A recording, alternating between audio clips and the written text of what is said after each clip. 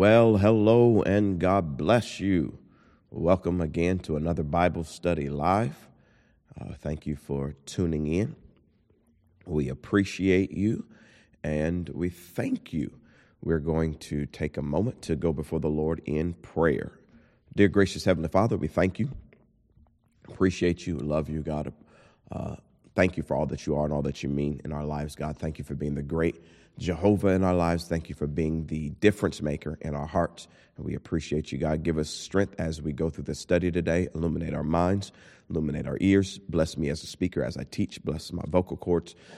Touch my thought process. God, allow revelation knowledge to flow freely, unhindered and uninterrupted by anything. And God, we thank you for it and we praise you for it. In Jesus' name, amen. All right, so on Sunday, we had a guest speaker. It was Pastor Neil Kring, and he spoke to us. And so what we're going to do is we're going to go over those scriptures that he shared with us. He said it was going to be a little bit different, and so he read through the whole chapter, and then he gave a lot of stories that would connect to his ministry and as well as what God was saying to us at Deliverance Temple. And it was beautiful. It reminded me a lot of my father and his ministry, and so that really touched my heart. So we're going to kind of go back through that, and we're grateful for him sharing with us. So he started in Luke chapter 19, and so that's where we're going to go from. We're going to look at verses 1 through 10. So the scripture says, Jesus entered Jericho and was passing through.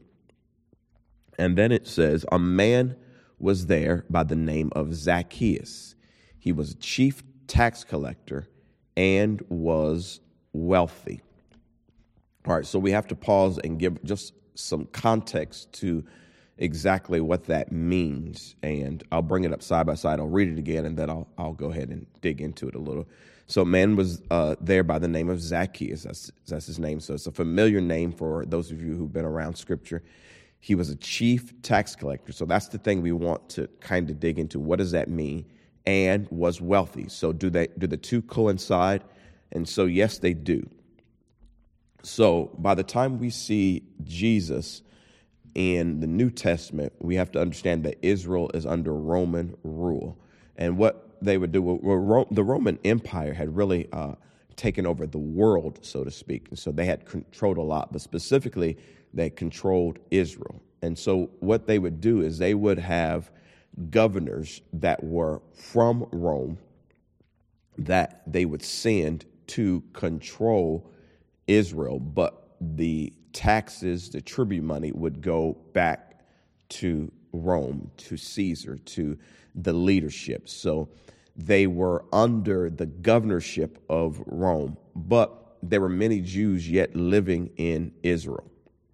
And so when it came to the governors as well as the kings of Israel, many of them were partnered with Rome, and most of the people who lived there would feel like sellouts. So in other words, the king, if he was partnered with Rome, they felt like he was a sellout, that he was selling them out for power with Rome. And most of that was true. The governors that were there, they were linked back to Rome. So it was an oppressive regime, and these people were living under it. And some of the people living under it remember the time before they were under the Roman rule and Roman oppression. And everything had changed and adjusted to now these new rules, these new laws. Roman soldiers were there. And so it was a much different time than many of them had grew up under. And it would be like us in America, and somehow Russia takes over America. And now what we do, our dollar is no longer the dollar, it's the Russian dollar. Our rules are Russian rules, and all the history we've had with Russia. So many of us who've grown up and known the history with that, for us to be now dominated and controlled by Russia and living under that would be totally different, and it would be kind of hard to deal with. But it was life for them. The problem, though, was the tax collectors is that they were collecting money from the people on behalf of the Roman Empire. So they were, say, Ella owes X amount of dollars to Rome for taxes. But there was no real ledger, no real accounting. And so what the tax collector would do, they would have a number that they were supposed to hit by their Roman bosses, so to speak, and then they would add whatever they wanted so that they could make money off of it. So they would come and say, Ella owes $700 for taxes. And I was like, how? Well, that's what it is. And if you don't do it, Rome is going to come get you. I'm going to tell the soldiers. And so it was either pay up or get in trouble. But there was no real proof. And so what the tax collector would do was they would give $500 to Rome to satisfy the tax. They take $200 for themselves. So the people knew that the tax collectors, they were like the big sellouts. They were Uncle Toms. They were the worst of the worst because they were getting wealthy on the backs of the people, as well as making the oppressor rich. And so it was not something that was looked upon as an honorable profession. It was looked on as them being scoundrels, but taking advantage of people, or it'd be looked like corporate greed. It would look like right now my company's on strike, and our CEO makes $29 million a year. And then they're saying that the regular worker makes too much. And so there's a fight about that. It's a fight about what the CEOs make versus what we make. And it's they're worlds apart, and there's a lot about it. So one side is saying one thing, another side is saying another thing.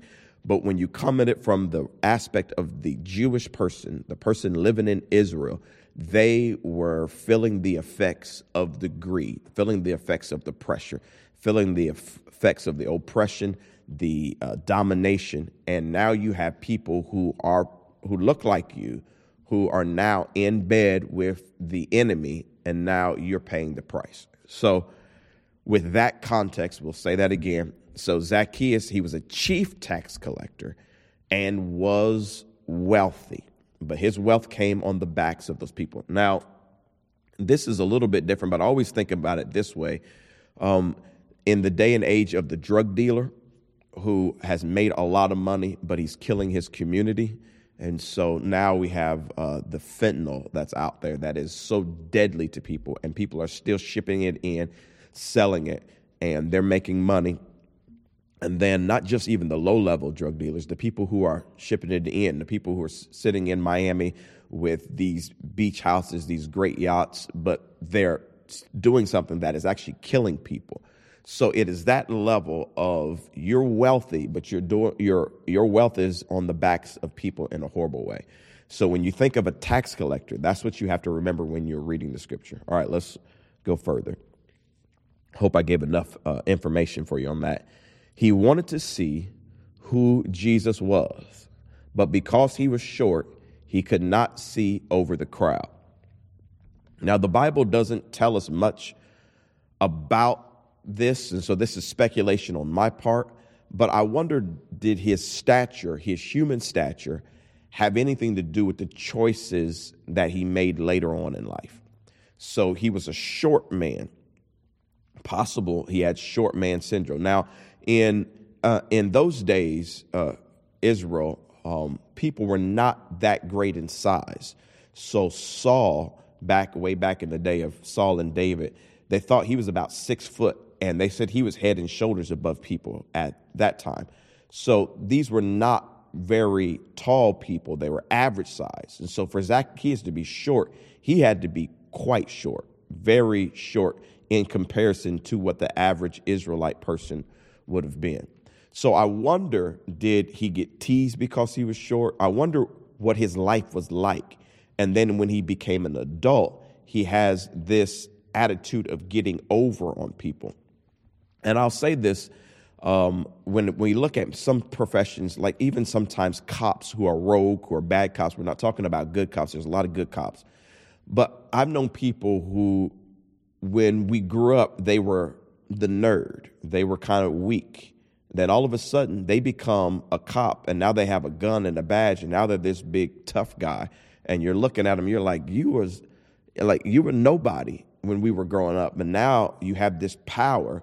Now you are all puffed up, and it bothers people. And then sometimes those type of cops, they arrest people. They're real rude to people because they have this authority that backs them up. And then the regular person really despises this cop because it's like, if it wasn't for the Muncie Police Department backing you up, or the Indianapolis backing you up, or the state backing you up, you wouldn't be doing this. You wouldn't be throwing your weight around. In other words, so you're phony, you're fake, and now this power makes you this, that, and the other. Well, put it in the mind of this short guy who now all of a sudden is wealthy, but he's wealthy because of who he's hooked up with. So people did not like tax collectors, and they probably didn't like Zacchaeus at all. And then him being a short man, we don't know. I'm just speculating on how he ended up in the profession he was in and how he was okay with it. I don't know, but I'm just, just thinking. And the reason why I'm bringing this up is because when you read the Bible, especially when you're in study mode, not just reading, but when you're actually studying, you need to use your imagination. You need to pause. You need background. So you try to pick up and learn background, which is what I'm trying to give you. But once you have the background, then you try to think it through. And one of the things I always do, I always try to put it in our day, in our vernacular, and something that we can understand. So that's why I'm bringing up drug dealers or a cop or a person who was weak when you were growing up with them, and now they're this. And so I'm trying to make you think. But when you study the Bible, you should do the same thing, because it helps you understand the ultimate goal or the ultimate story or lesson that you're learning. It gives you a lot of meat to kind of think through things. And then, another thing you should always do is put yourself in the shoes of somewhere in the story. So right now we're putting ourselves in the shoes of the Israelites in the story, not Zacchaeus, not Jesus, but what would we be thinking of a Zacchaeus? Would we be irritated at him? Would we be bothered by him? And maybe he's come to us and he's cheated us, and we know he's cheated us, but there's nothing we could do about it. How would we feel about a person like that? How much animosity would we have? Would we want to take him out if we could take him out? But he's backed by the Roman soldiers, so we can't do anything. So when you're studying the Bible, you take what it gives you and you frame something so you can understand it. So I'm going to go back to that verse we just read. It says he wanted to see who Jesus was. Now, here's we're going to take a little turn. Here's the interesting thing. We're painting this Zacchaeus as a negative person. And based on what we know about tax collectors, it is negative. And what he has done up until this point is negative. But it says something that's interesting. It says he wanted to see Jesus. Here's something that you have to understand, that sometimes even the worst of people have something in them that wants to see Jesus. And if you know Jesus, should you hold Jesus from them because of your assumptions about what they've done or your convictions about what they've done? Maybe you know something they've done, or maybe you're just assuming. Either way, it comes a point in sometimes people's life where they actually want to see Jesus. They have an urge to see Jesus. Should you shut the door to Jesus because you know their past, you know their history, or should you allow them to see Jesus? And so there's something to think about. But because he was short, he could not see over the crowd. So he couldn't see over the crowd. So let's go to verse 4. So he ran ahead and climbed a sycamore fig tree to see him, since Jesus was coming that way. Now we see something about the state that Zacchaeus was in. He was in a place where he really wanted to see Jesus bad. In other words, we don't know much about how he got to the state. All we know is he was a tax collector. He was a chief tax collector. And based on what we know about tax collectors, he has an evil disposition, or he's been doing evil. He's been doing wrong up until this point.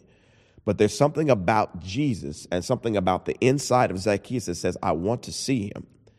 And my stature won't allow me to see him. And so he runs. He's actually putting effort. He's actually putting work in. And he climbs up a tree just to see Jesus. So the question we have to ask ourselves is, I'm not for sure what brought a person to the point that they are now. And I may know their past, but if they're making this effort to see Jesus now, if they're showing up to church. Well, yeah, they come to church, but man, they're gay and they've been with this person and that person. But that is who they were. What about them now is making them want to see Jesus so bad, so desperately, that they are climbing to see Jesus. They are going out of their way to see Jesus. And so that brings us to the point of us as Christians, which what Brother Neil was bringing up, that many times you run into people who they have a history that is visibly not good. There's some people you can speculate about. Well, I think they were. I don't know about them. They're showing up at church, but I think they used to do this. And then there's other people that you know. You can look at them and tell. He talked about those who are addicted to drugs, and you can see track marks on their arms. You can see situations where they're no longer with their children. Their children are being raised by someone else, and here they are, and they look like they've been through the ringer of life, and they probably have done some bad things. Maybe they've had to steal for their addiction. They've done some unsafe sexual things for their addiction. Here they are showing up to church, and because of who they are or who they were, there's that ick factor. I'm not sure we want to extend Jesus. But if they are clamoring to see Jesus, who are we to shut Jesus out from them? Now, it's a little different when you look at this story. So when you look at the idea of the drug addict, sometimes compassion comes on them because they look so rough and they've been through so much. So sometimes there is a natural compassion. But in this particular case, you're looking at someone who's wealthy on the backs of other people. In other words, he don't look all beat up. Zacchaeus has made a lot of money. Maybe the clothes he's wearing is because he cheated you. The clothes he's wearing is because he cheated your mama, cheated your grandma. You know it. You know the car he drives is because he's done dirt. Or maybe you're dealing with the drug addict, and now you see the drug dealer, and they're living high on the hog, and you know that they pump poison into your family, and all the court dates you've gone through and all the trouble with the nieces and nephews you have come because this person was unfairly pumping poison. So how would you feel when God reaches in and he saves the drug dealer? Do you feel, oh, I'm so glad somebody got saved? Or do you be like, man, that ain't right. That ain't fair. And that becomes the challenge when God begins to reach people that seem unreachable. And you have to sit with that, because it's always beautiful when God saves somebody you want saved, but it's hard when God saves your enemy, or when God saves someone who's done you wrong, or God saves your ex, and your ex was horrible to you. They used to abuse you, used to beat you, and now God saves them, and now your ex is preaching around the country, and you got an issue with that. That is when the real depth of love comes into play, because sometimes when God loves the unlovable person has done you wrong. And how do you sit with that? And so think of it from the manner of the people who would have known Zacchaeus and maybe had been harmed by Zacchaeus, or possibly people who may not have been harmed by him, but know someone that's harmed by him. In other words, he's got a reputation, and here he is wanting to see Jesus. Let's give us another wild example. You have in the scriptures, you have Mary Magdalene, and they say Mary Magdalene was a prostitute, was delivered. Now she's hanging around Jesus. What about all the other wives who had men who were hanging around Jesus? I don't want my man close to Mary. I know who she was. I know how she acts. I don't care how safe she is now. I don't want my husband anywhere near her. That may be a real feeling, but Jesus has delivered her. Jesus is vouching for her. So what do you do with that? Do you say, yeah, okay, I'll go to church with him, but shoot, my family ain't sitting over there where she sit. We ain't sitting nowhere near her. I don't even like her perfume. I don't like the way she be looking. I don't like the way she shake her hips. Because you know who she used to be. And you're happy when God delivers some people, but when he delivers others, it's like, I don't know about that. And so we have to be very careful. This type of message is a message that really pricks at our heart, because we can be very judgmental when the deliverance doesn't look like we want it to look. Now, we're in a space at Deliverance Temple where God is delivering people that we want delivered. So we're happy. We're excited. We love hugging on people. But once that deliverance gets really reckless, he delivers a child molester that we know is a child molester. What do we do with that? Do we want him to come to church? Of course, we don't want that person around the children's ministry, but where does that person go? What do we do with that? And so it's that thinking that makes us start to think, okay, when we get to thinking like that, the first thing we have to do is we have to remember ourselves. We have to remember, if it wasn't for God's crazy love, we wouldn't be here. So we have to start looking at things through the eyes of Jesus. So with that picture painted, let's continue. We're going to go back to that previous verse. So he ran ahead and climbed a sycamore fig tree to see him, since Jesus was coming that way. Okay, I'm going to bring up one more point before we move on to another verse. What we see in this context is this is a person who, for whatever reason, really, really, really wants Jesus, is really going after Jesus. Now, these other examples I'm bringing up, we're not talking about people who are playing church. We're not talking about a person or let's say a person who was a prostitute and is coming into church and their whole goal is to try to trap all the men up. We're not talking about a person like that with evil intent. We're talking about someone who's coming out of one lifestyle and now really, really wants Jesus. What do we do with people like that? So let's see what Jesus did. Let's look at verse 5. When Jesus reached the spot, he looked up and said to him, so he reached the spot, which means that Zacchaeus ran ahead. He ran far ahead so that he could see what he needed to see. When Jesus reached the spot, he looked up and said to him, Zacchaeus, come down immediately. I must stay at your house today.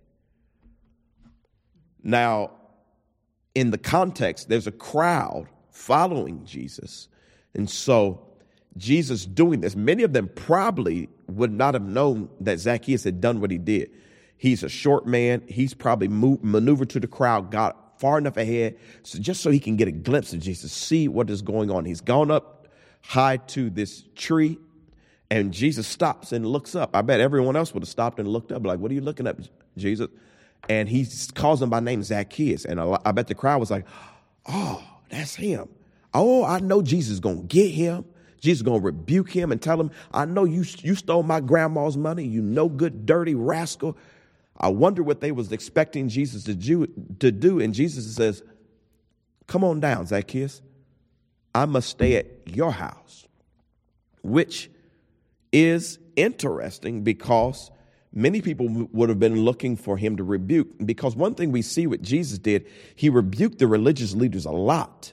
And so he spoke truth to power. He would have been seen as a rebel, speaking truth to power and things, but this particular guy, he doesn't do it like that.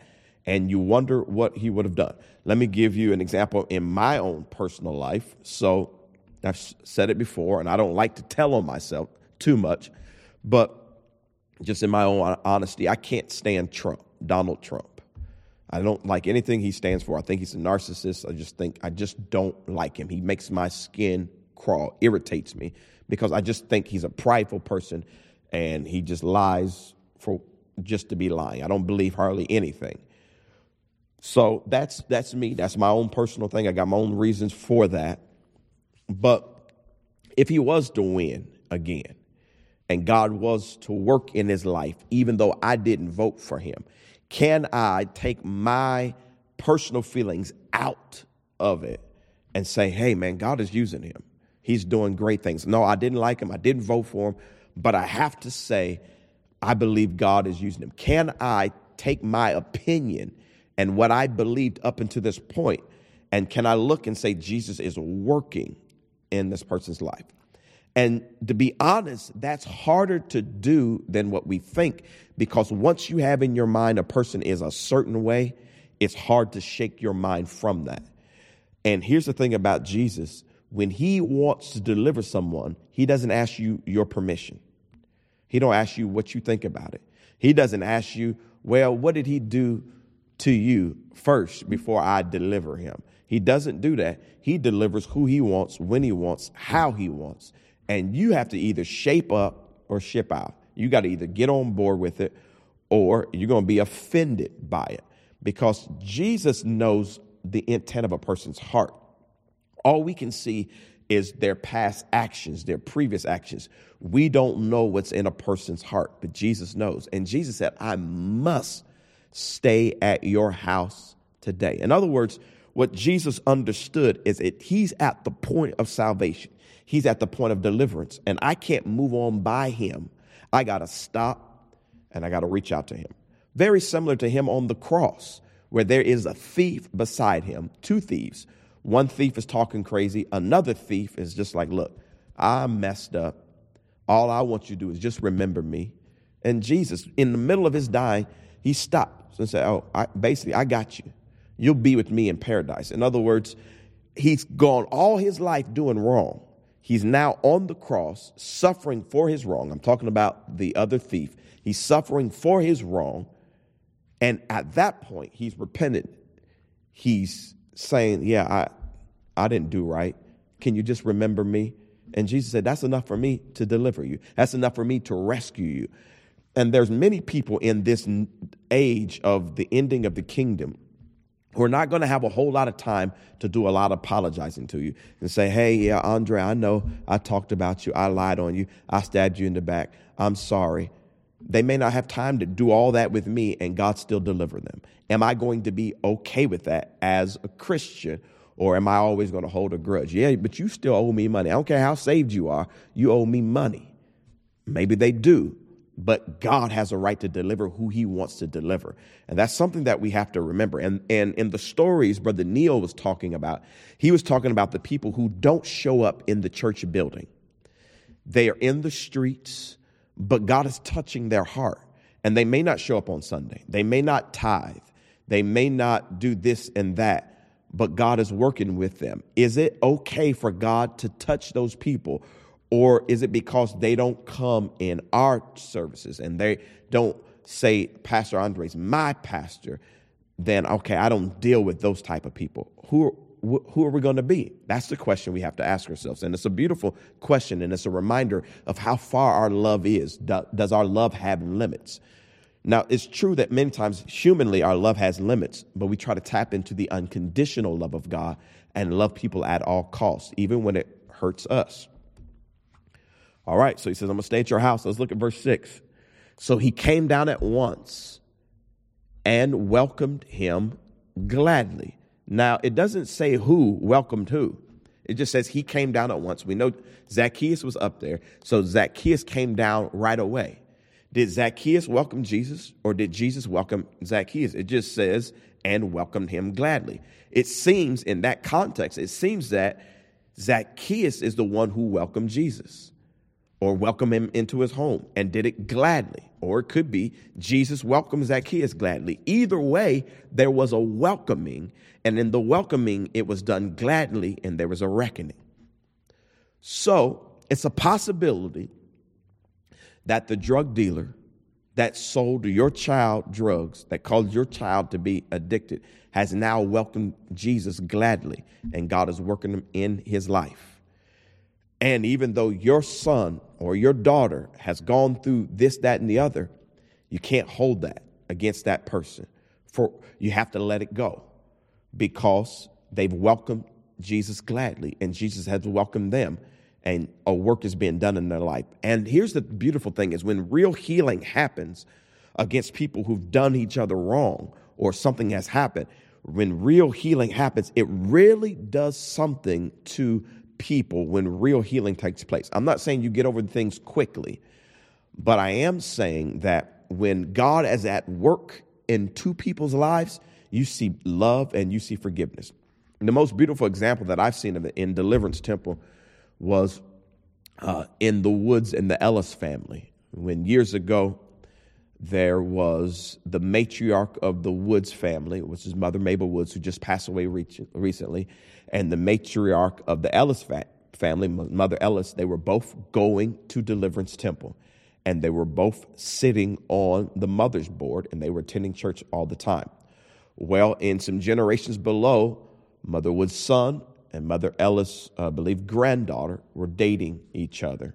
And the worst thing possible could happen, Mother Ellis' granddaughter stabbed Mother Wood's son, and he did not recover. He was murdered by his girlfriend. And both of the matriarchs go to the same church. And the families went to Deliverance Temple. And it was always a wonder, like, oh, my God, what will happen? Will a fight break out in church?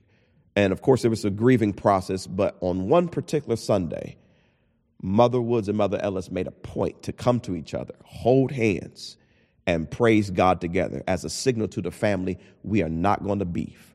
Love conquers all. Yes, there was a lot of hurt. There was a lot of pain. But there was a concerted effort by the heads of the families to say, this is how we are going to function. And it was based on the type of ministry that my dad had, the ministry of love. But that was a hard thing. It was hard for the families to come together, to say, listen, we're going to get beyond this.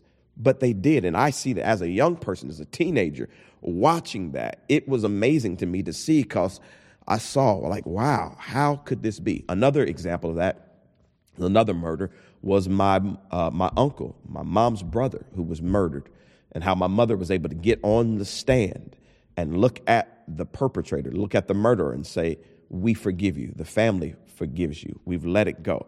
I have seen this work in real time in hard situations and seen how the love of God conquers all. And so here's the key. When a person welcomes Jesus in gladly, it changes things. And when you have welcomed Jesus into your heart and you've done it gladly, it changes even the pain that you feel. You should, and you have a right to be angry, but you just don't. The love of God in you is just, it's so humbling and it's so revolutionary. It's so transformative that you learn how to let things go. You learn how to bury the hatchet. You learn how to forgive because you realize that God has forgiven you in so much. So let's look what continues to happen, because there's two sides to this coin. So we're going to go to verse 7. All the people saw this and began to mutter, he has gone to be the guest of a sinner. Uh-oh. So when we read this, we just thinking regular sin. Oh, he's hanging out with somebody who's a wino. Oh, that's horrible. No, it's much deeper than that. This Zacchaeus has more than likely harmed a lot of people financially, done them wrong. And so they have an axe to grind, and they see this Jesus who's doing all these miracles saying, okay, I'm going to come to your house. And Zacchaeus welcomes him. He welcomes Zacchaeus. And they're like, no, hold on, time out. What are you doing? You're going to be with a sinner. In other words, you cannot be the prophet and the Messiah that we think you are, or else you would not be hanging with a person like this. Don't you know who he is? He's a sinner like this. And then there's going to come a time where there are going to be some people who are going to come in, and they're going to come in with such a heavy past that the question is going to be, if Jesus knew, or if Pastor Andre knew who that was, he wouldn't let him in his church. Well, yeah, he looks like a she now, but when I grew up, he was a he.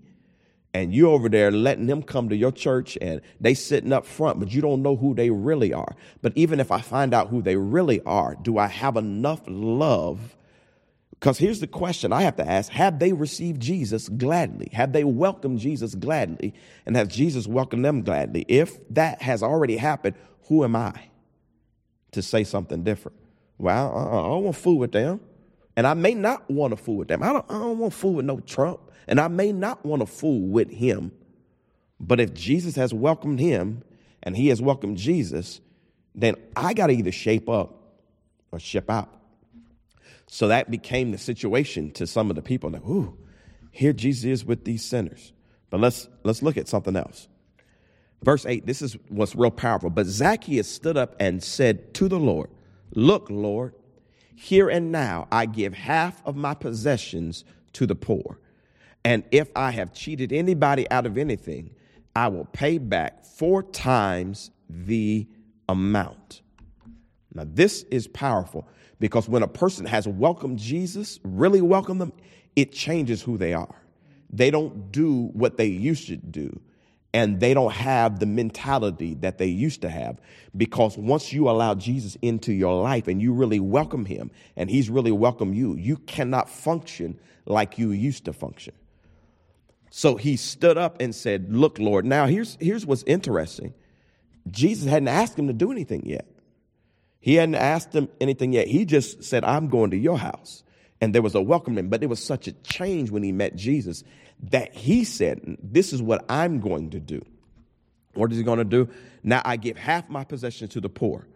Now what we know is that his wealth came from the wrong things that he did, but we don't know what level it was. We just know that tax collectors usually added something to sweeten the deal so they could have. We don't know if he took half. We don't know if he took 10%, 20%. But he already said, I'm going to give half. So wherever I am monetarily, I'm willing to chop it in half and give it to the poor because you mean more to me, Jesus. We really don't know the full story, but all we know was he wanted to see Jesus bad. So what we have to, in our imagination, think is that the Holy Spirit was working on Zacchaeus. Probably some things that were happening. What oftentimes happens to people when they get close to a transformation is what they're doing no longer fits. They keep trying to fit. They're like a square trying to fit in a round hole. So yes, they're doing things, but it no longer fits them. They're doing things, but they're miserable in it because God is working on them. He's pricking their heart. And oftentimes when people's actions haven't changed yet, we assume they're no good. Look at them no good people doing this, that, and the other. Look at these young kids running around with these guns and they're going straight to hell, these evil people. They may be operating in evil now, but sometimes a seed of righteousness, a seed of prayer is working in them, and God is stripping away at them. And sometimes we're counting out people that God is in the process of changing and turning around. So I believe that the reason why Zacchaeus was able to make such a bold statement of what he was going to do is because for a period of time, God had been working on him. And here he is. He met Jesus at the right time, and he was ready. He was ready for a transformation. He says, all right, now I've given half my possessions to the poor. And then he adds, and if I have cheated anybody out of anything, which more than likely he had, I will pay back 4 times the amount. Now, that's going to cost him to do that. So if I cheated you out of 200, I'll give you 800. Jesus didn't ask him to do that.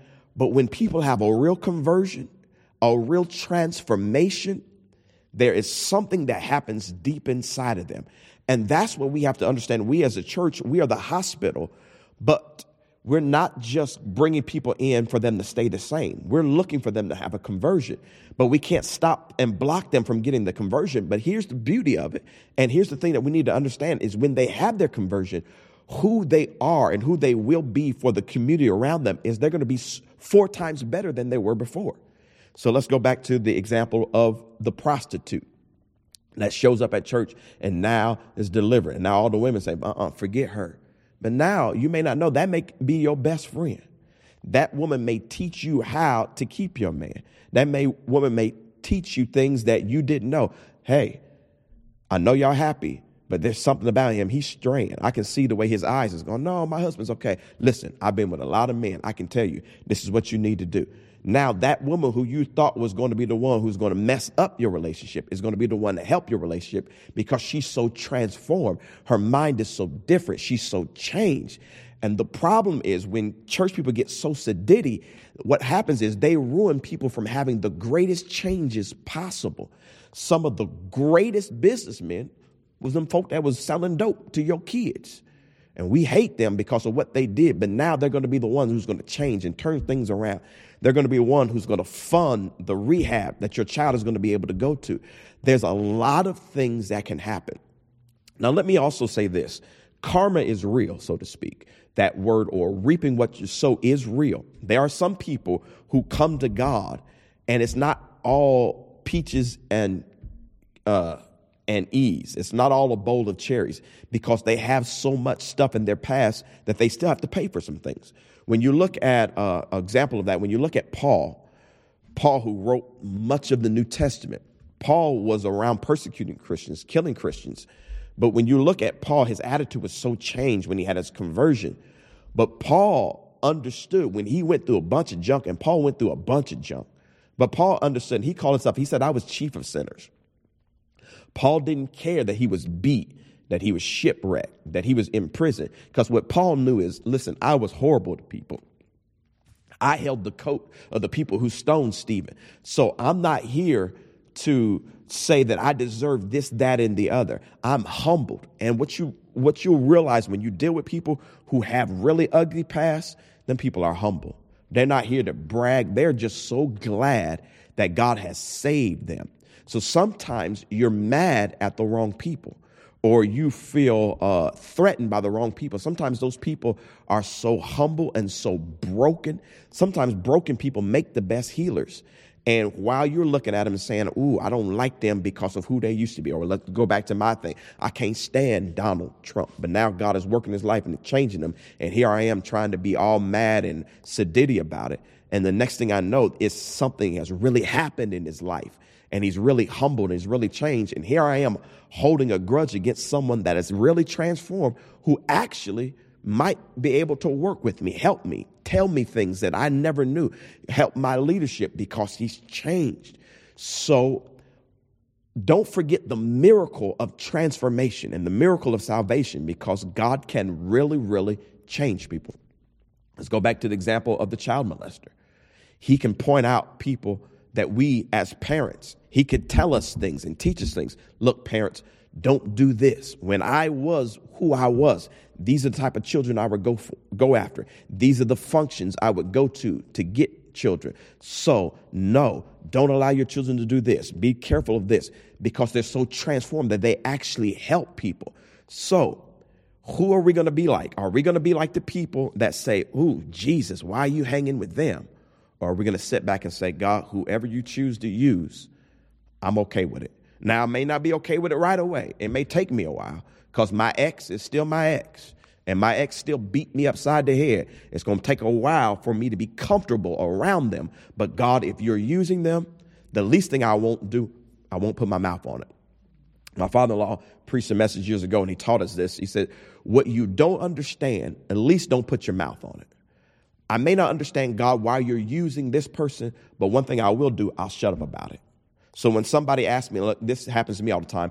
There are pastors who get caught in things, and they're on national news. They're caught in this, that, and the other. And I may not necessarily jive with that pastor, so to speak.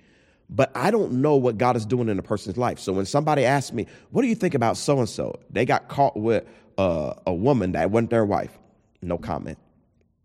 Why do I say no comment? Because I don't know what God is doing in their life. Maybe they got caught so God can humble them, and God's getting ready to take them to a higher level and a deeper level. So I keep my mouth shut. If I don't understand it, I stay out of it, because it's a possibility that God is actually doing something in their life, and I'm getting ready to step on God's toes, running my mouth. So I shut up. Here's the thing that I've learned. If God is not in it, they're going to fail. They're going to crash and burn. I'll talk about it then. I'll talk about it once they crash and burn. But if not, let me shut up about it. Because some people that look like they're going to crash and burn, God reverses them and they go up. God specializes in taking the worst situations and turning them around. So we have to be very careful with us. And so another example, we talked about it several weeks ago in the sermon, Welcome Back. Actually, we really didn't cover it. We just referenced it. But in the sermon, Welcome Back, we talk about the prodigal son. But if you know the story about the prodigal son, once the father welcomed the son back, the older brother had an issue, because the older brother had never done what the son done. And he didn't understand why the prodigal son was being received with so much fanfare. And we have to be careful. Those of us who've been somewhat straight-laced and we've been walking with God a long time, when God starts grabbing people and using people, we have to be very careful, because we can immediately start feeling kind of funny and funky about it. We're like, ugh, Why is it that you give them a business and bless their business just like that? And I've been walking with you a long time, and I struggle with my business. Or me as a pastor, you take this guy who used to be a drug dealer, you turn him around, and now he got the biggest church in Muncie, and I've been at this a long time, and my seats aren't filled. There's a real temptation to have some type of feeling. I had to check that. I had to check that and humble myself and say, God, whoever you use, however you use them, don't let me get in the way, because you're God. I'm just Andre. How can I tell you who you can use? How could those people there say, no, you can't use Zacchaeus? How am I big enough and you put breath in my body? How am I so big and so bad that I can tell you who you can use? Well, she's a whore. Well, she was, but God grabbed them. God grabbed the Mary Magdalene. Think about all the other women who was ticked off because she was walking with Jesus, but she became a great woman. So if this lesson and what Neil was teaching us is just remember, we got to be like our bishop was, and we got to make sure when we're offering deliverance and we're talking about we're delivering simple and we living our vision every day, we have to remember that sometimes God is going to love the unlovable, and we got to figure out how to be okay with that. And for many of us, it's going to be okay because we've been unlovable. But there's a few of us here, we've been pretty good people. And when you've been pretty good people, then there's a temptation to be in self-righteousness. And self-righteousness is one of the worst sins you can get in because you focus so much on self that you feel like God can't deliver other people. And we don't want self-righteousness to be in our church. So a few more verses and we finish here. Jesus said to him, today salvation has come to this house because this man too is a son of Abraham. Now, this is really powerful. And this was Jesus checking the people around him. He's like, salvation or deliverance has come to him. In other words, I'm the deliverer and I'm bringing deliverance to him. He said, because this person too, he's a son of Abraham. Or in other words, he's part of the family of God. So let's back this up and let's put it in our day and age. Think about this. Somebody's grandma was praying for Zacchaeus. Somebody's great-grandma was praying for Zacchaeus. In other words, Zacchaeus' family may have been praying for him. And he turned out the way he turned out. And he did a lot of wrong things. But somebody had been asking God to deliver him, save him. Don't let him die in his sins. Don't let him be like this. They weren't proud of what he was doing. They didn't like what he was doing. But somebody wasn't giving up on him. And so when Jesus answers the prayer and delivers somebody you don't like, you have to realize that somebody was praying for the person you don't like, because that's somebody's child. That's somebody's husband. Ooh, I can't stand this person. Let's go back to Donald Trump. But Donald Trump is somebody's father. So am I going to get off of my high horse and say, God, you deliver who you want to deliver? Because at the end of the day, if God says they're my child, they're my child. So we all ought to be grateful that God don't listen to our opinions, because if God listened to our opinions, a lot of us wouldn't be saved today, because there's somebody out there that don't like you and don't want God to do what he's doing in your life. We do have haters out there, and the biggest hater is the devil, and the biggest accuser is the accuser of the brethren, the devil, who knows your stuff and is also always telling Jesus, you are not supposed to bless her. You're not supposed to bless him. But what if Jesus agreed with the accuser? Yeah, I should bless Andre because Andre did this, that, and the other. I ain't talking about stuff that I was lied on. There's some folk lied on me, but there's some stuff that I did, that I know I did, that don't nobody know I did but me and God and the devil.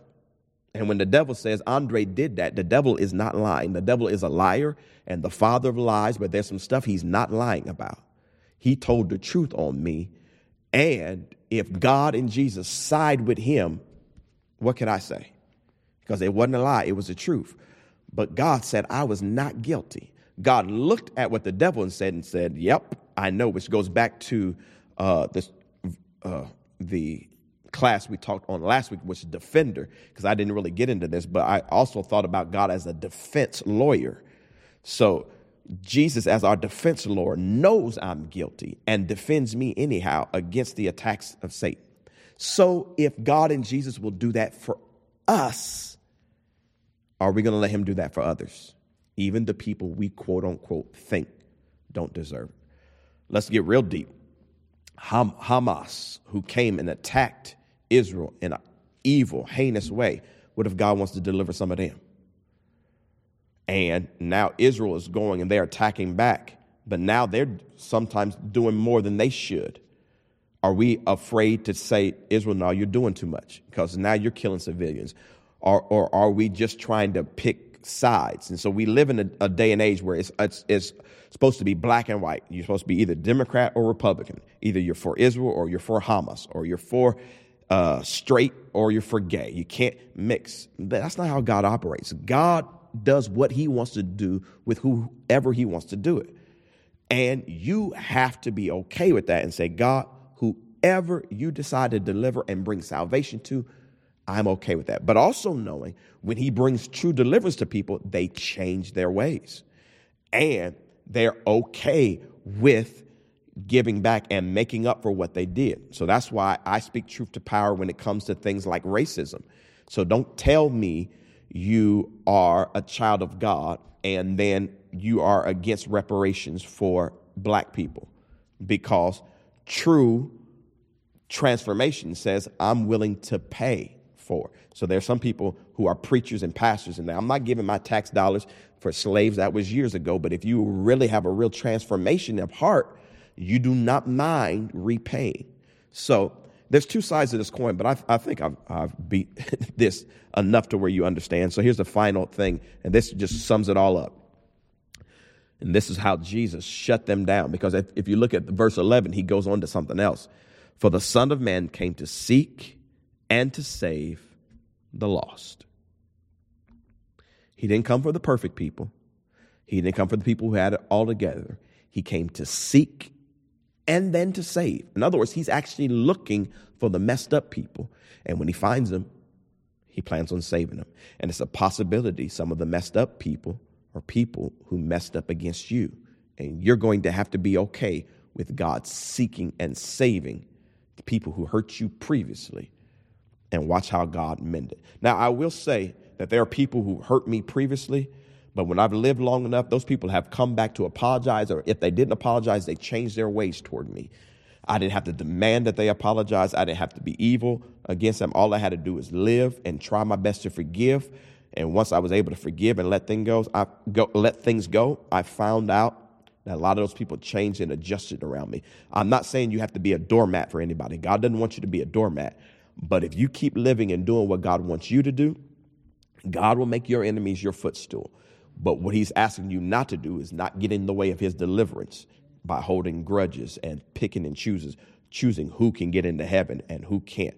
That ain't your job to do. Your job is to live your vision every day and let love flow and make sure you are communicating Christ's love compassionately. And that love is to seek and to save the lost. And hopefully that's what we're doing here at this church and in this ministry. All right, let's bow our heads and let's pray. Dear gracious Heavenly Father, we thank you and we love you and we appreciate you, God. God, you're working on us. God, you're working on us through ups and downs. You're working on us through pain. You're working on us through loss. You're doing something in our heart, and you're making us the people that we need to be for this last and this end time age. And God, not all of it is fun. Not all of it is easy, but you're bringing us to the place where we will receive the Zacchaeuses. You're bringing us to the place where we were the Zacchaeuses. We were the ones doing wrong, and you're transforming us.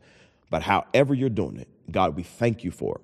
And we want to be the people of your delight. We want to hear, well done, my good and faithful servants. So because of that, we want to go all the way with you and be the church and the ministry you want us to be. Now, Father God, bless your people. Bless them in every aspect, in every way. Reclaim the backslidden and save the lost. And we thank you for it. And let this church be a haven that it can do so. And we thank you for it in Jesus' name. Amen and amen. God bless you all. Have a wonderful, marvelous, and awesome week. Thanks for tuning in. Thanks for allowing me to teach. And we thank Brother Neil for bringing this word to us. And thank you for this word of conviction and love for us. All right. God bless you all.